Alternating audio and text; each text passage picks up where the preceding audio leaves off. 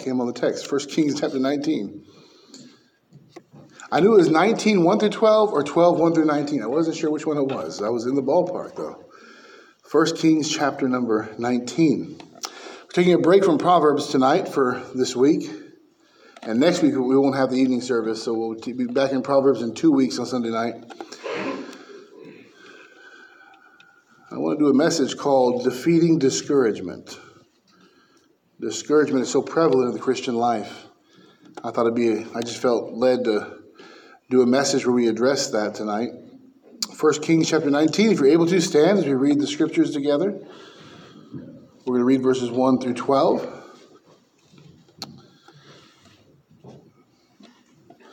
The Bible says, and Ahab told Jezebel all that Elijah had done, and with all how he had slain all the prophets with the sword.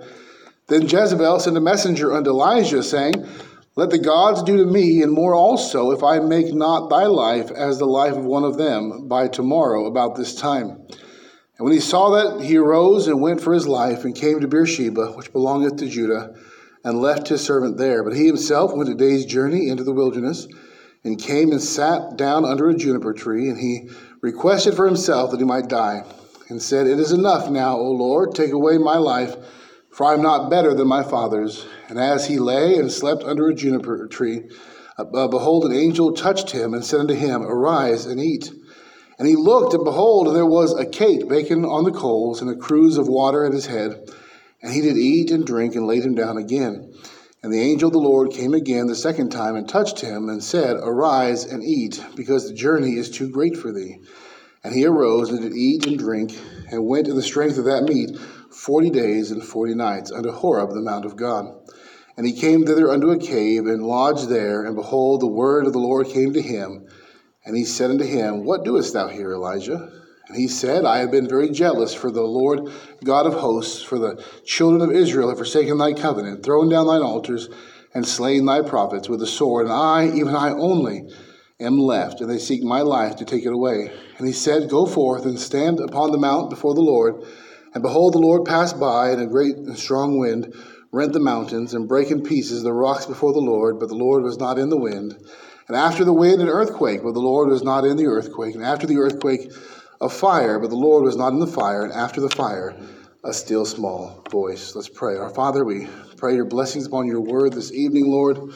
We are but men. We cannot apply the word properly. We cannot make heads or tails of the word without the Holy Spirit's intervention. And so we ask humbly tonight that you would open our hearts and apply it to us this evening, Lord, as you see fit. In Jesus' name, amen. You can be seated. It's so easy to grow discouraged in the Christian life. Weariness comes. With weariness often comes discouragement. It plagues all of us from time to time. I think it's important to think biblically about how to deal with bouts of discouragement, don't you? Let's hear from a few people who are well acquainted with discouragement. Listen to Warren Wiersbe. He said, the remedy for discouragement is the Word of God.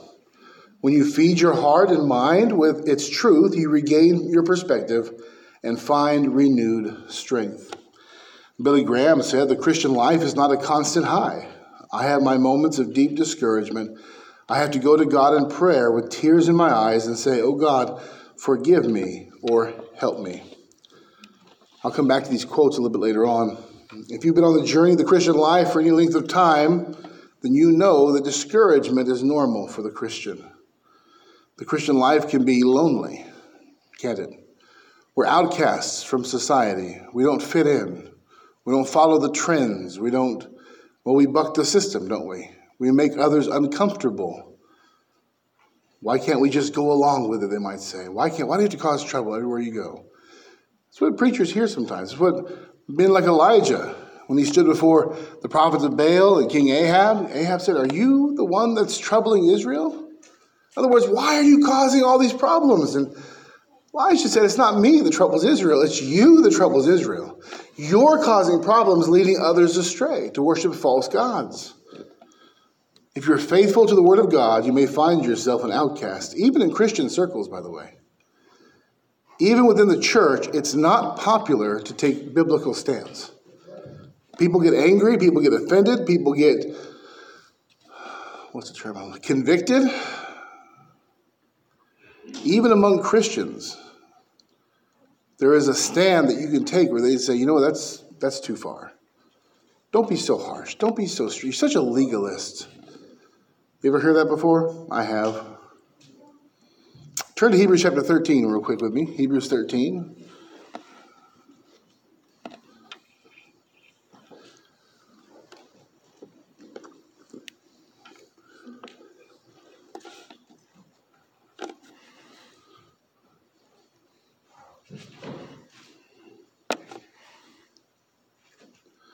As Christians, our job is to take a biblical stand, and that's going to cause discouragement. We're to think biblically. People will come to you with all kinds of things. Well, this and this and this. What does the Bible say? What does the Bible say?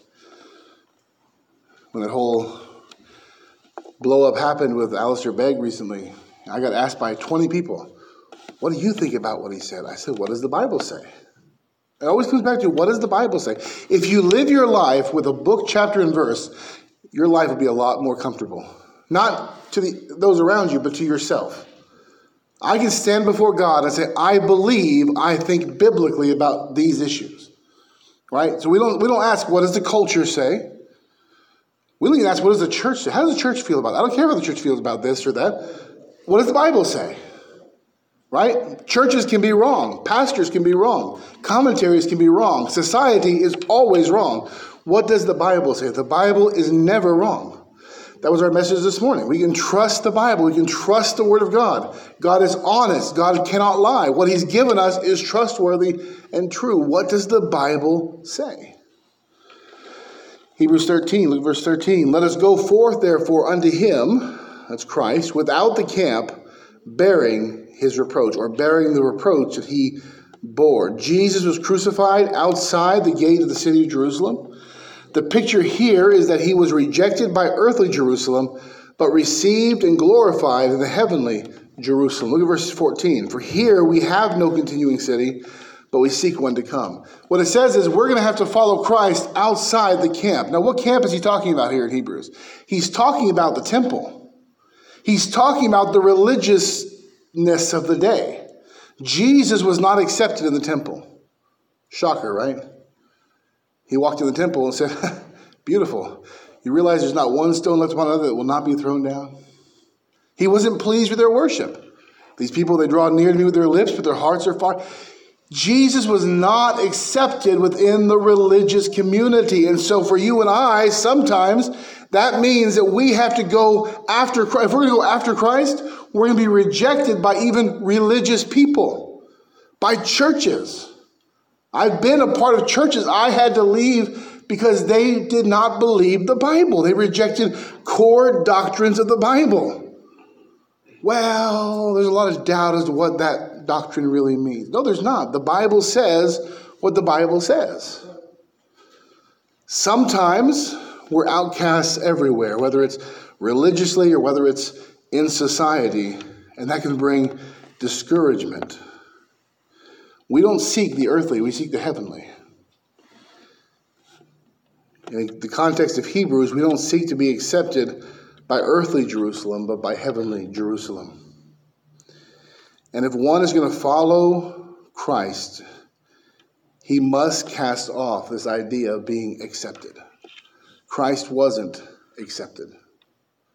Christ wasn't approved. Now, there's a negative side to this. There's a lot of people who do a lot of bad things and say, oh, I'm taking a stand for Christ. It's not what I'm talking about, though. What I'm saying is there is, within this world, if we're going to follow Christ, we're going to be rejected by the world. The world hates Christ. If you don't realize that, come to me. We'll go back to Las Vegas and we'll preach.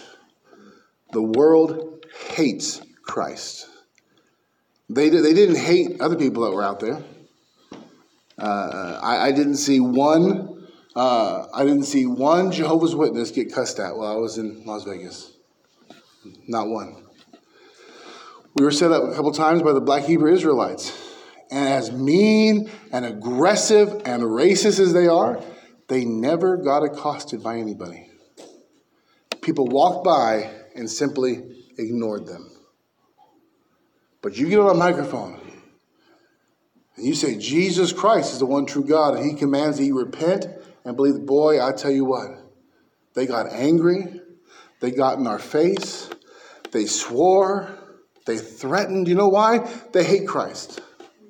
They don't hate false religion. Listen, the world loves religion. Let's get it out of our mind. The world hates religion. The world loves religion.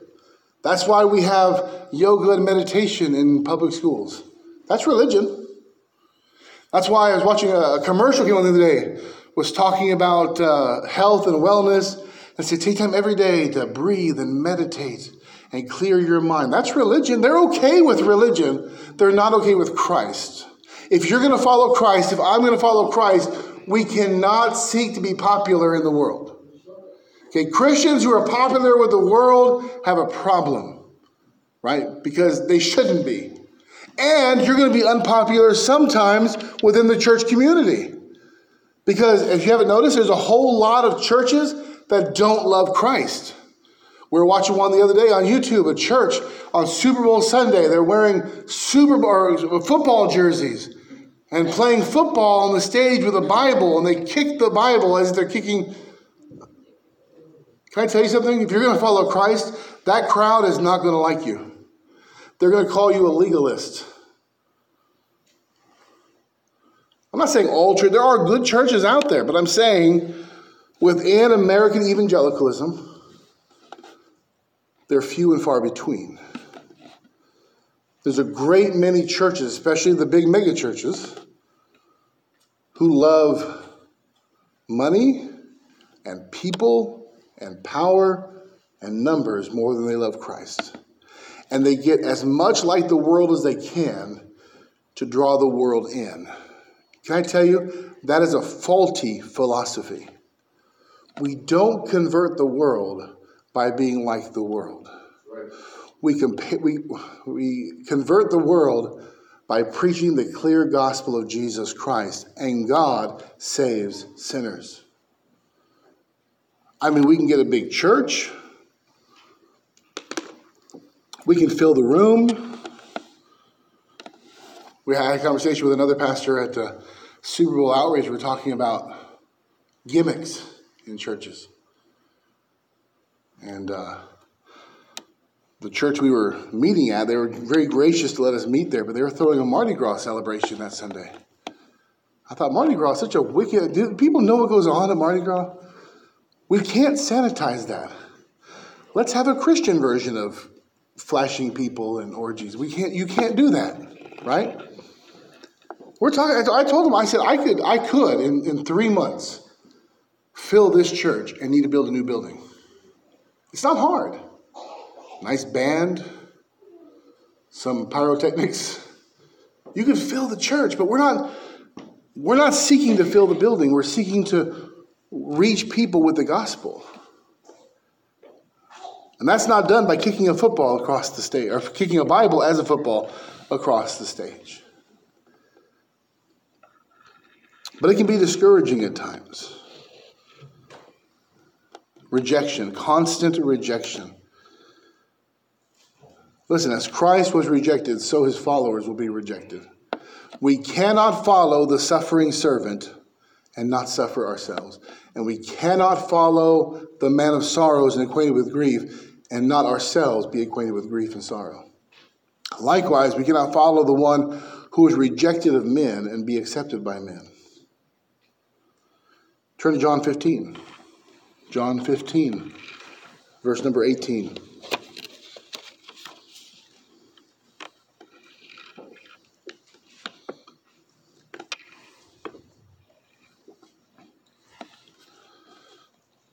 John 15.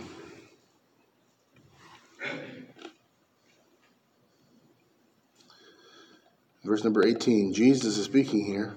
He says, if the world hates you, you know that it hated me before it hated you. If you were of the world, then the world would love his own. But because you are not of the world, but I have chosen you out of the world, therefore the world hateth you. Remember the word that I said unto you, the servant is not greater than his Lord. If they have persecuted me, they will also persecute you. If they have kept my saying, they will keep yours also. It's not us they hate, it's Christ in us the world hates. But that doesn't make it any easier, does it, to be rejected, ostracized, blackballed. I remember I was watching a post on Facebook. It was from a group here in Lomita. And there was some loud noise, and somebody's asking, who's making all that noise? And somebody else commented, I think it's that religious zealot. I knew they were talking about Tetsuo. I just knew they were. He should tell me he preached around that corner with his horn. He'd drive by and preach. So I know who they're talking about. They're talking about Tetsuo. And somebody says, no, I haven't seen him for a while. I think it's just a homeless guy banging some pots and pans. And the person comes to, oh, well, that's better than the alternative, meaning the religious guy preaching the gospel. A homeless guy banging pots and pans is more acceptable than a man on a speaker preaching the gospel. You know why? Because the world hates Christ. Hates Christ. We sing that hymn, Man of Sorrows, what a name, for the Son of God who came, ruined sinners to reclaim. Hallelujah, what a Savior. That's who we're following. If you're following Christ tonight, you're following the rejected, suffering servant of God. Don't expect to be loved and welcomed and accepted. But with that comes great discouragement. Don't get pious on me and say, Pastor, I never get discouraged. I'm just always know my proper place, and it's always for the Lord, and I don't get, please. Elijah was a better Christian than me. If he gets discouraged, I'm going to get discouraged too. Right? Our text tonight, and you can go back there, 1 Kings 19, deals with a moment of discouragement in the life of a very godly man. What does that tell me? That tells me discouragement is not ungodly. It's not a sin to be discouraged. It's not. Don't let discouragement make you believe that you are less than godly. David was discouraged. John the Baptist was discouraged. Remember when he sent word to Jesus from prison? Are you the one who's to come? We look for. You can't tell me he wasn't discouraged, sitting in prison, facing death, going, are you the Messiah? Were we wrong? Is there somebody else? All throughout Scripture, discouragement can be seen even among the godliest people. Elijah had just seen great victory. In the last chapter, he confronted and defeated the prophets of Baal. What a mesmerizing experience that was. On Mount Carmel, he challenges we all know the story. He challenges the prophets of Baal. You guys make an altar, I'll make an altar. And they make an altar to their God, and they begin to call upon their God, and their God doesn't answer. They scream, and they rend their clothes, and they cut themselves with the rocks, pleading for their God to answer, and their God is silent. And Elijah even begins to mock them, make fun of them. Where's your God? Maybe he's asleep. Talk louder. Maybe he's on a journey. Can't hear you. Leave a message. And then he makes an altar for the Lord, and he mocks them again by pouring water on it. And then calls on the Lord, and the Lord consumes it by fire, the water and the sacrifice and everything. What a great victory. And then Elijah has those false prophets killed and done away with. What a moment of great victory. And we get to this very next chapter, and he's under a tree going, God, let me die. I can't do this. Let me die. How do you go from the victory of Mount Carmel to the sorrow of the juniper tree? And the answer is discouragement. It's quick and it's powerful. You may have great spiritual victory today, and then tomorrow be telling the Lord to take your life. I can relate.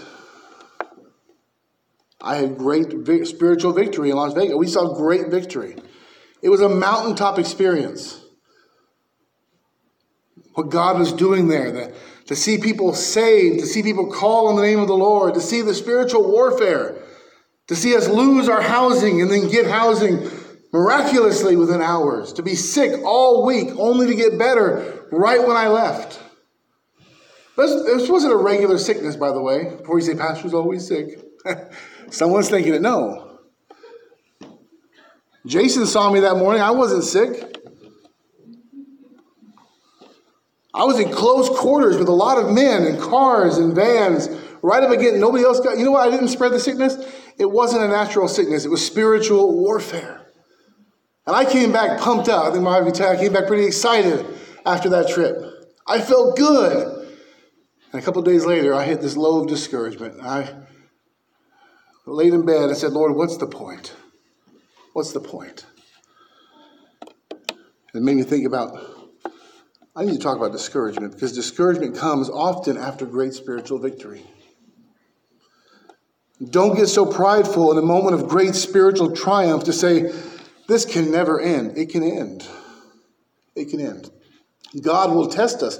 Sometimes discouragement is from the Lord to test us, to try us, to humble us.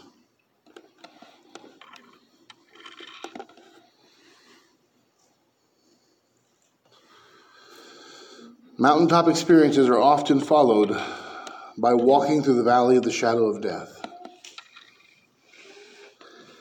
I know it doesn't seem good in the moment. No testing does. But after a great spiritual victory, I think we're prone to get self-sufficient, aren't we? Self-confident. To think much of ourselves. And sometimes we walk the valley of discouragement simply to show us that our sufficiency is not in ourselves, but in the Lord. Look at verse 1 and 2 of our text. After killing all of her false prophets, Jezebel vows to kill Elijah. The Bible says, and Ahab told Jezebel all that Elijah had done, and withal how he had slain all the prophets with the sword. Then Jezebel sent a messenger unto Elijah, saying, so let the gods do to me, and more also, if I make not thy life as one of them by tomorrow about this time. You can imagine as it brings discouragement. It's hard to relate. Has anybody ever vowed to kill you? No one's ever vowed to kill me. So I can't fully relate to what Elijah's going through here. Verse 3. And when he saw that, he arose and went for his life, and came to Beersheba, which belongeth to Judah, and left his servants there. But he himself went a day's journey into the wilderness, and came and sat down under a juniper tree. And he requested for himself that he might die, and said, it is enough now, O Lord, take away my life, for I am not better than my fathers. Elijah goes into the wilderness and tries to hide and tells the Lord it's better to die than to live. He wants to die by God's hand rather than the hand of his enemies.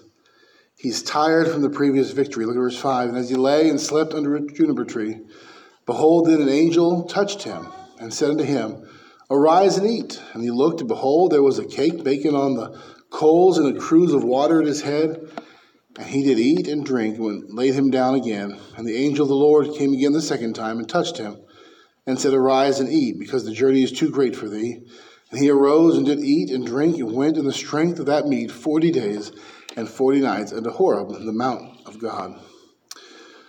One cure for discouragement is to rest. It's biblical. Take a break. Eat, drink, sleep. When we go, discouragement is sure to set in. When work is stressing you out, it's okay to take a day and rest. In California, you can take mental health leave. Do you know that? It allows you time away from work. I don't think badly on people who take mental health leave. Sometimes you need that break to rest, to recoup, to rejuvenate. Maybe you need to take a vacation, even if you don't go anywhere. Have a practice of daily being alone, just to breathe and to think. I don't mean meditation. I don't mean yoga. I mean to just be in the presence of God, to relax. Spend that time thinking on the Lord. Take a walk. Go to the beach. Breathe the fresh air. Do something to detach yourself from your responsibilities. Because when you go, discouragement comes. Weariness comes, and weariness brings discouragement. And that's for regular people. Think about now Christians who are going on the outside and then fighting the spiritual battles as well. We're double taxed. It's okay to detach yourself, to take a break, to take a breather, to recoup and to rest. That's what Elijah did here. The angel didn't say, get up and get busy, man. We got work to do. He ate and he drank and he slept some more. And the angel comes back later on and wakes him up. It's time to go now. God let him rest. God let him recover and recoup. Sometimes we need to put away our smartphones and our social media and just get out of the loop. We were not meant to have these 24-hour news cycles. We were not meant or made to have constant information thrown at us. It's tiring, it's taxing, it's overwhelming. We were not meant to have these social media connections that we have today. I don't think God made us that way. I think it's damaging to our mental health to be constantly in contact with other people. I think we need that time to break away and say, you know what? No. No, I'm not going to look. I'm not going to worry about it. Our smartphones become a chain, haven't they? We're slaves to our phones. I don't just mean get off social media. I mean, sometimes you and I, we just need to take a break. Turn your phone off and put it away. If there's an emergency, somebody can reach you, okay? People have reached people in emergencies for thousands of years. It's okay. It's okay if you're overwhelmed, if you're weary, if you're worn, if you're discouraged.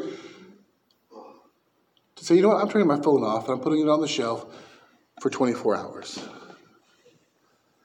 I'm turning off the TV, turning off I'm going to read the scriptures. I'm going to listen to good gospel music.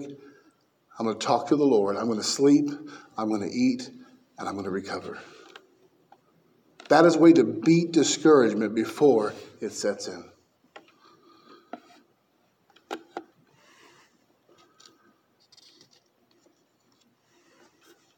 It's okay to live off the grid, by the way. Don't believe the lie that we have to be constantly reachable. That's a lie. There's times it's okay. I came down to my office the other day. I forgot my phone. My wife brought it to me. What a curse that was. I got busier after she brought my phone to me. I wasted more time after I got my phone than before I had.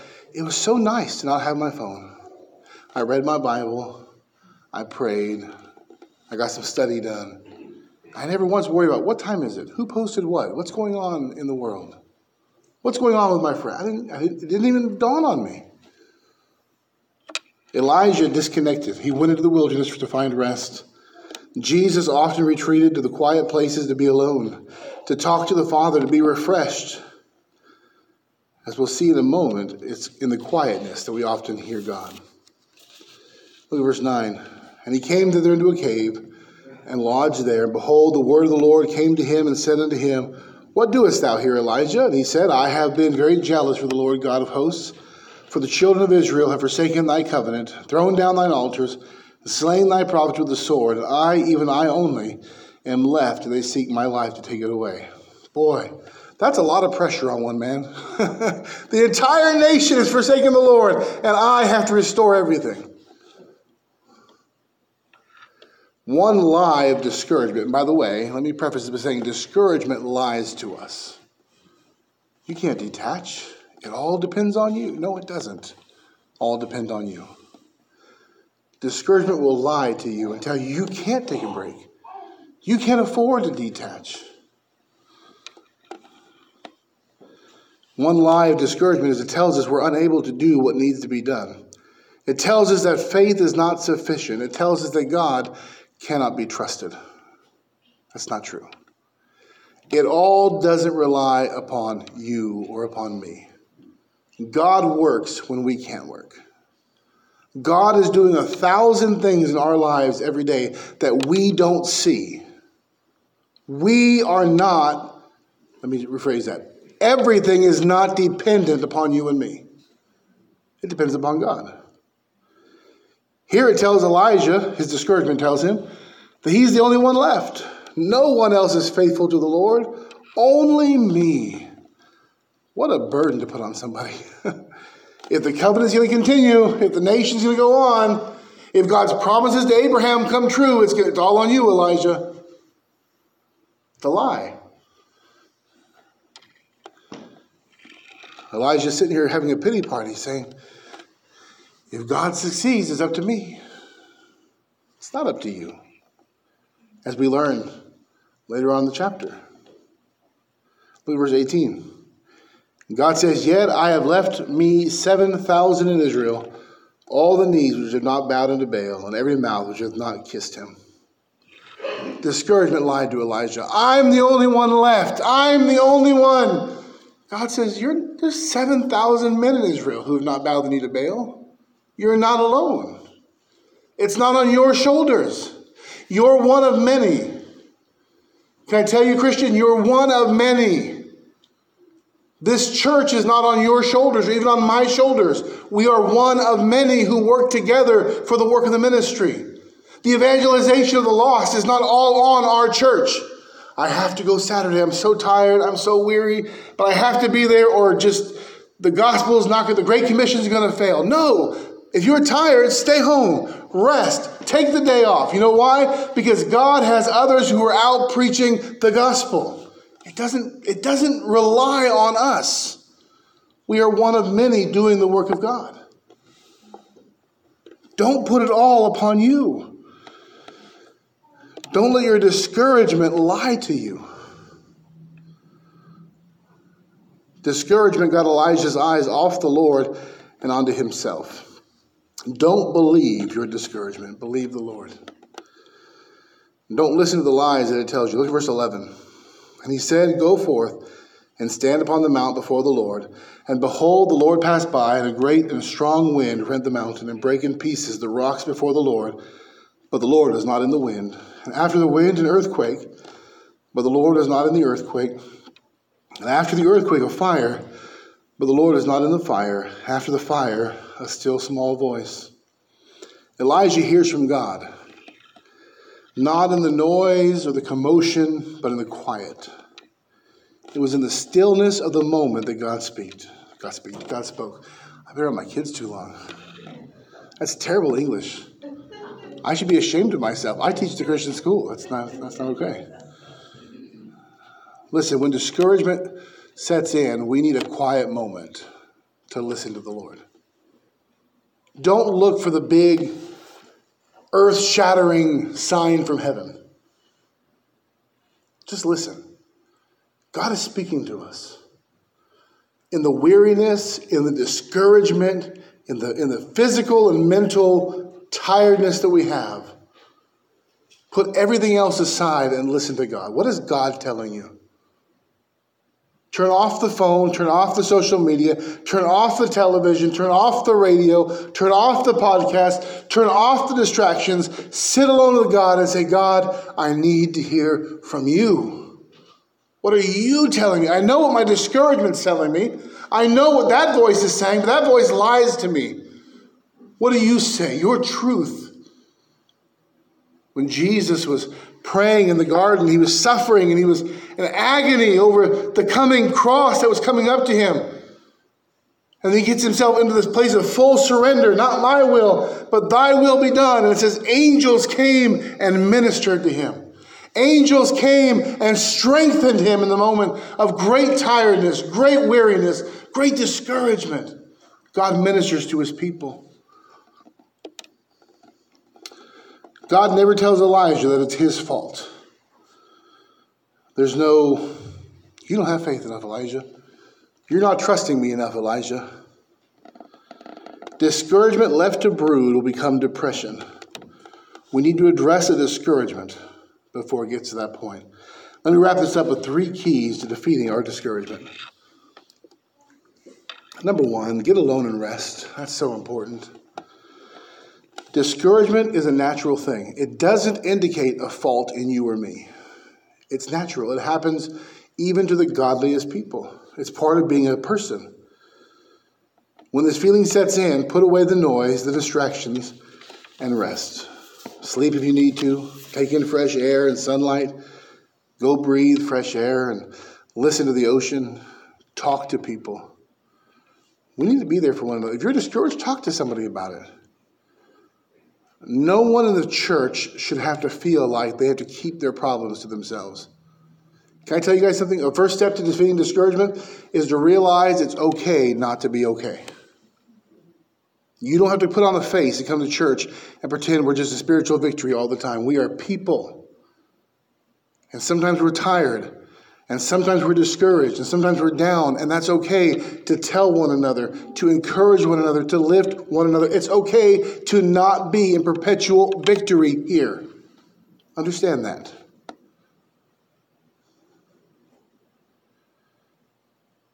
No masks. No pretending. We need to be honest with one another. If someone comes in here and if they're discouraged, what should you do? Obey Galatians 6:2. Bear ye one another's burdens and so fulfill the law of Christ. Now the context there directly was sin, but there's an application made to discouragement too. Somebody comes in bearing a burden, bear it with them. Bear it for them. Help them out. That's what we're supposed to do within the body of believers. Number 2. Talk to the Lord. This takes us back to the Billy Graham quote. Take your discouragement to God and pour out your heart to Him. He cares for us. He understands our frailty. He sympathizes with our weaknesses. He supports us. Elijah is honest with the Lord. I want to die. I want to die. The Lord doesn't rebuke him. What does it say? Elijah, have more faith. Why aren't you walking in victory? What does the Lord do? Bakes him a cake, gives him some water, has him take a nap. He supports him. He ministers to him. He gives him time. He knows his frame. He knows he's frail. We have the living bread from heaven. When you're weak, seek that bread that satisfies and strengthens. Drink again of the water of life and be sustained. In your deepest discouragement, get deeper into the Bible. Get on your knees, get deep in it with God. Confess everything. Tell him how you feel. I don't say confess. I don't mean it's a sin. It's not a sin to be discouraged. But when you're discouraged, tell God. Tell him everything. He knows how you feel. Tell him how you feel. Ask him for strength. Ask him for encouragement. Ask him to sustain you.